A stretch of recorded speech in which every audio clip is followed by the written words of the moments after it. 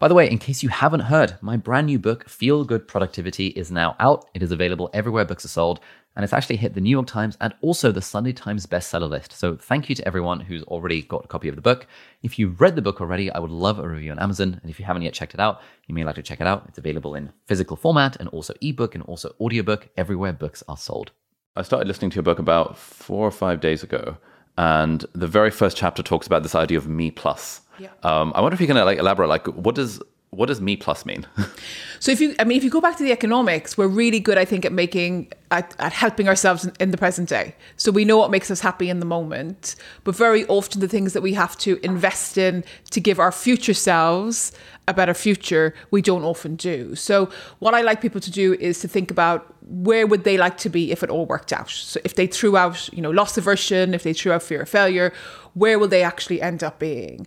And have that be their me plus. But before they commit to that being their me plus, really think about what will that me plus actually do? Because I've noticed a lot of times when I talk to people about careers, they're attached to a label. So they want to be a trader or an investment banker, or they want to be a doctor, or they're attached to a lifestyle. So they want to be able to go on a particular vacation or buy a particular car.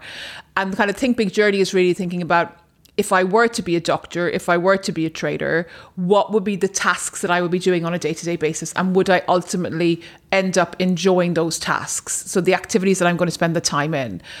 And there's 2 reasons for that. So one, it makes you happier to actually do tasks that you like, which feels like a no-brainer. But secondly, if you're engaged in tasks that you like, you tend to be more successful. And it's the second that I'm really interested in, and kind of getting people into jobs where they feel that they've reached the success that they want. Okay. Interesting. And do you think when it comes to being engaged in tasks that you like, some people say it's a case of find the thing that fits within your values, your personality, and once you find that thing, then you'll find it fun. And then there's another school of thought that says, well, the whole finding something that you're passionate about is actually kind of hard to do. So think about the stuff that you're actually doing and find ways to make it more interesting for yourself. How do you feel about those 2 different camps? I don't really feel that they're different. So so people are claiming now that they choose companies based on the values the companies might have. And I think that's true in the same way that we choose a company based on a salary. But when you're actually in the job, what tends to matter with respect to productivity and happiness is how you feel in those tasks in that moment. And if I'm working for a company that's saving the environment, but I'm being treated really badly in a microculture in order to save that environment, there's a couple of companies come to mind when I think about that, then I'm not going to be productive and I'm not going to be happy. And I'm actually likely to leave that job. So it's more about going beyond thinking, what is the company's mission? What is my personality? And what is the microculture of the team that I'm going to be working in? And will that make me happy? Will I be connected to the mission because my team is connected to the mission? That's very hard to assess in advance when you're applying for a job. It's really hard. It's really hard. And I think then if you bring it down to the tasks and asking at an interview, what will I be doing on a day-to-day basis? So when I come to work for you, Ali, what would I be doing on a day-to-day basis as part of your team? So if you can imagine me on a Monday, how will I spend my time? The fact that you as a manager have thought about that, firstly, will tell me that you're a good manager because you'll know actually what you want the person to do. And you're not just hiring blindly. But the second is having that information allows me to make my mind up. Because if I like the tasks, I'm probably going to like the team. Okay. Yeah, that's really interesting. So that was a big part of the message that I took away from the Me Plus stuff. And the way it manifested in my life when I read it, I was thinking, okay, let's engage with this. Like, what does Me Plus look like? And initially I was thinking, I'd really like to have 6-pack abs. And then I came across the bit where you were like, no, forget about that. Focus on like, what do the tasks look like? And I was like, okay, you know what? What I want Me Plus to do is to be able to exercise every day and to have fun doing it. Yep. And so for the last 4 days, I've actually been to the gym. I went to a yoga class yesterday morning. I did a workout at like 8 a.m. this morning. Awesome. And I've never really done this sort of thing, but I was like excited about that.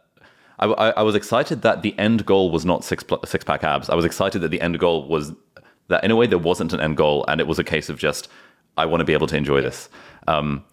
Is that the sort of thing that you get a lot when you're doing this sort of research, that process rather than outcome kind of thing? So I kind of write a lot for kind of people who mightn't have made it yet, or people who have plateaued. So if you take the exercising analogy from somebody who's contemplating doing the kind of a 5K run rather than somebody who is contemplating doing the London Marathon and is really well placed for that. Yeah. And I think for the person who hasn't done exercise for a while, or the person who hasn't really invested in their career for a while, the worst thing they can do is do too much. So if you hadn't invested for a while, the worst thing you could do is go to the gym for 3 hours. You might get through it today, but the chances of repeating that are really, really small. And I think kind of one of the big powerful messages underlining Think Big is whether you're focused on your health or whether you're focused on your career, it's those small actions that you take today will determine yourself in 2 years' time, 3 years' time, and 4 years' time. And actually, by throwing out the idea that you're going to reinvent yourself in 30 days is really, really powerful, because you're much more likely to stick to it. You can accomplish an extraordinary amount in 12 months, very little in, 12 minutes or, a very short period of time. I've been making videos semi-themed around productivity for the last 4 years, and a big chunk of the advice boils down to consistency and just showing up and taking small actions repeatedly. And in a way, not really worrying so much about the ultimate goal. And these days, I teach courses helping people become like YouTubers and stuff. And the way you become a successful YouTuber is you just make 1 or 2 videos every week for the next 5 years. But no one sticks to it for that long, because they have I must hit a certain subscriber count. I must hit a certain view count. And my view on this is that having, in a way, those outcome metrics, the ones that are outside of our control, are kind of unhelpful, especially at the start of a journey. Do you have any thoughts on that point? Well, when you were talking, it actually reminded me, I watched a video of yours on compounding. Oh. So when people are choosing to invest, we accept compounding very, very easily, right? So we accept the idea actually that, if we leave money in for a very long period of time, it's going to compound. So we're probably going to be okay in our pensions.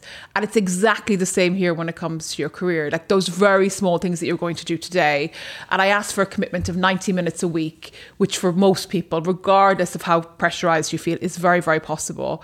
That should compound once you've chosen tasks that align with your Me Plus relatively quickly. Okay, 90 minutes a week. That's 13 minutes a day-ish. Yes. Very doable. It is. for most things, yeah.